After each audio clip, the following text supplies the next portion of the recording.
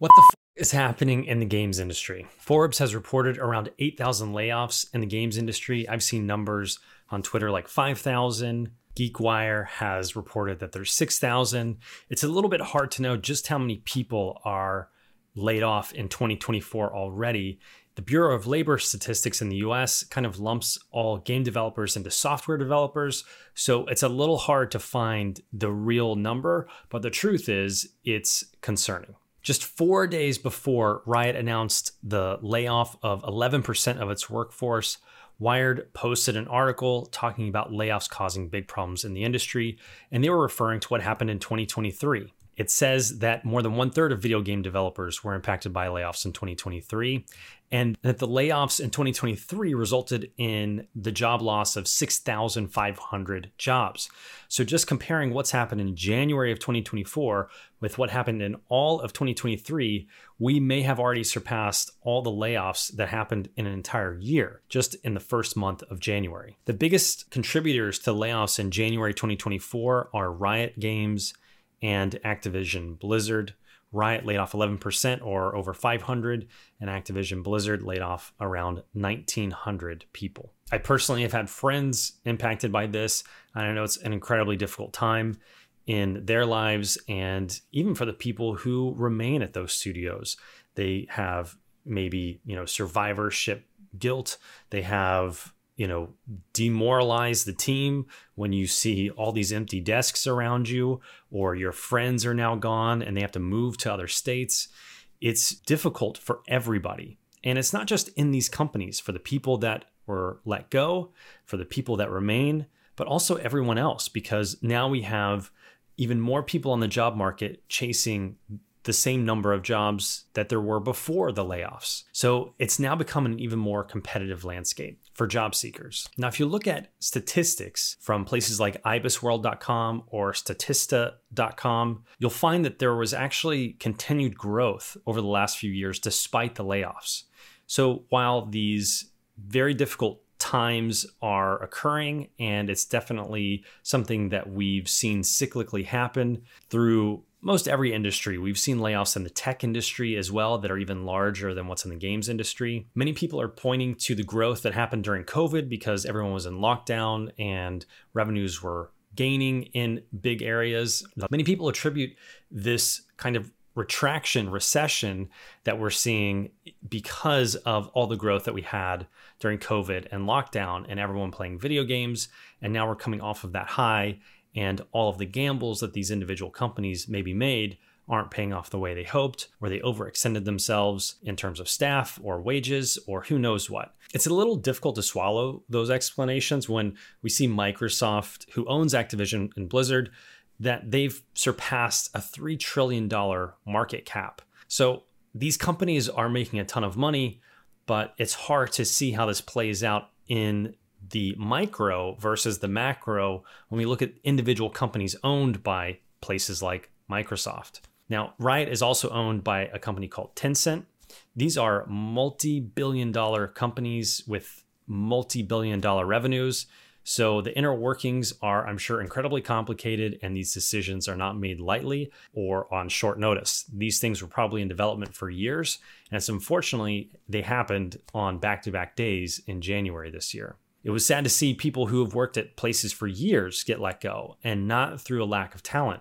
These people are incredibly talented. They're probably the best at what they do, yet they were let go. We can't control the whims of the market in the macro and in the micro, and the gambles that companies make and hire and fire and do all of these things. Those are outside of our control. What is in our control is, of course, where we put our effort and what we focus on. Now, that doesn't make this any easier for people who have to move states, or they're in the country in the US on a visa, and they may have to move to a whole other country if they can't find another job.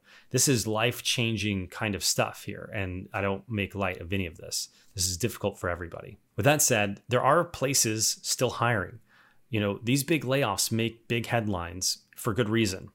But there's also companies that are still hiring. When I scroll through my LinkedIn feed, there are messages of support and also, megaphoning that there are open roles at other places. So there is hope. I don't know if it's at the scale and the timing and the location that people need. those are the logistics and the difficulties where the devil's in the details on this stuff. And it's going to be difficult for a lot of people. And no one working in game development wants to see any company go through big layoffs like this. Nobody wins when this stuff happens. When a game company does well, everybody wins because it lifts the entire market and creates new opportunities for everybody. So it's really difficult to see this news happen. But when we look at the statistics, there is still growth. And I think keeping an eye on the general trend is important, that we've seen year over year growth in these companies. And these specific examples are difficult, but they're also going to be ups and downs on a trend growth line, is what the statistics tell us. According to ibisworld.com, over the 5 years leading up to 2023, video game software developers industry revenue exploded at an average growth rate of 16.2% to $28 billion, including a 37% rise in 2020 alone, followed by a more modest 3.4% increase in 2023, despite recessionary fears. So that was a 90% decrease from the highs that we saw. And that is definitely going to be felt and echoed through these decisions and the news that we see. You can go read Jason Schreier's Bloomberg article about the specifics of Blizzard's shutdown of an entire game. They were in development for 6 years. And apparently the reason was the engine behind the game and some technical difficulties. And they were still a few years out for maybe release. But you can get more specifics from Jason's article in Bloomberg. And that kind of glimpse into that shows that it may be coincidental in terms of the timing relative to riots. These are independent companies with all different kinds of variables that they have to control for and things to consider. And it's unfortunate that all of this happened at the same time and brings the spirit down for every game developer and potential students. I know my own students are worried about the state of the industry. We just came out of also the writers and actors strike. So we have the visual effects side of the animation industry being impacted. Productions are starting to ramp back up, but they're slow. Some have been completely shut down. Ones that were greenlit are now no longer going forward. Some are now actually just finishing principal photography and people are getting back to work. But then we have these game layoffs. So it's incredibly tumultuous. But again, this is nothing new. The author of this Bloomberg article, Jason Schreier, actually published a book called Press Reset about what happens to game workers when their company shut down and they lose their jobs. So this has been happening for a long time. There was actually a 2017 survey from the International Game Developers Association found that game workers had an average of 2.2 employers in the previous 5 years. So they basically were switching jobs about every 2 years. So pre-COVID, this kind of thing has been happening. So for people getting into the industry who've been in it for a while, it never gets easier to see these layoffs. But if you've been in it a while, you also know that this happens. And this is kind of what we signed up for better or worse. Now, one thing that could help this situation is maybe unionizing in the games industry. After the writers and actors strike, we saw a big push in the visual effects side to unionize. A couple of big studios actually unionized, like WildBrain and DNEG, one of their studios did, as well as a small group of workers at Marvel and Disney. And the push to unionize continues, and it may come into the games industry now. Who knows? After all of these layoffs, that could actually help working conditions and situations like these. Speaking from personal experience, I know it can kind of feel like the floor is lava. You're jumping from one contract to the next, and you're having to move as well. Sometimes you'll have to move a couple of times a year. I was living in LA and moved within LA a lot just because of the commute was terrible, and I didn't like that. So I would always try to move close to the studio. So I moved multiple times, even in the same city, just so the commute could be less. This is part of the industry, unfortunately, and I don't try to sugarcoat this stuff to my students. If you're trying to get into this, this is a difficult time to be reading the news, but it's also one of the best times for remote work. We've never seen this much remote work or hybrid work ever be on the table in any of these industries based off of what was able to be accomplished in the pandemic. I think Insomniac basically created the entire Spider-Man 2 game in lockdown.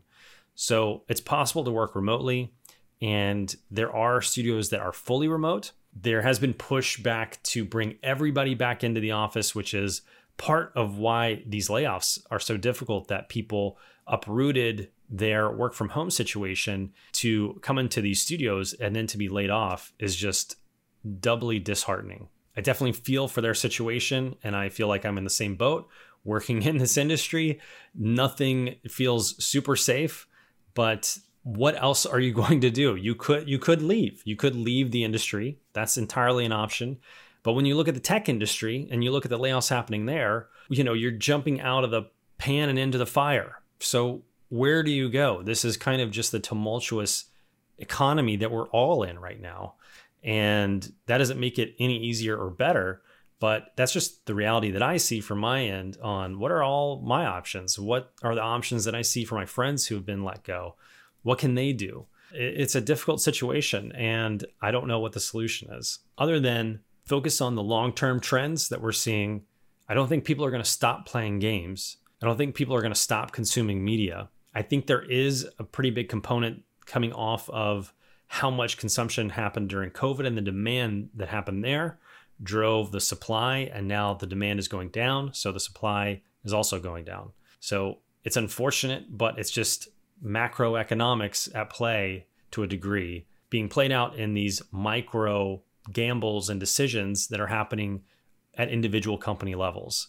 So it will be interesting to see how the rest of the year turns out, where we've already surpassed the numbers in 2023 for layoffs, but I'm hopeful that this will course correct itself, and the people who are impacted by these layoffs are able to be safe and secure in one way or another moving forward, and they can take some time to regroup. My thoughts go out to everybody in this situation, and it is not easy. And finally, I just want to leave you a quote from legendary filmmaker Akira Kurosawa, who said this: "When you go mountain climbing, the first thing you're told is not to look at the peak, but to keep your eyes on the ground as you climb. You just keep climbing patiently, one step at a time. If you keep looking at the top, you'll get frustrated." I think writing is similar. You need to get used to the task of writing. You must make an effort to learn to regard it not as something painful, but as routine. So I hope you'll take his words as encouragement that all we can focus on is the effort we're putting forth on our own craft, and to not look too far ahead and what's going on around us, and just focus on the next step that we need to take in our own journey. Thanks for listening to this week's podcast episode. If you want to hear other uplifting stories from people who switch careers from being a geologist, from being a preacher at the ages of 40, there are those interviews on this podcast. Just jump back to some earlier episodes, and you can listen to those interviews by people who switch careers later in life, and they found fulfilling work in the industry despite its up and down nature of layoffs. If you want help starting your own animation journey in this now even more competitive job market currently, then check out animatorsjourney.com, where I mentor people along their animation journey to become 3D animators. Best of luck to you in your journey. It's always helpful to have a guide. So I'll be here next time on the Animators Journey podcast episode, hopefully helping you.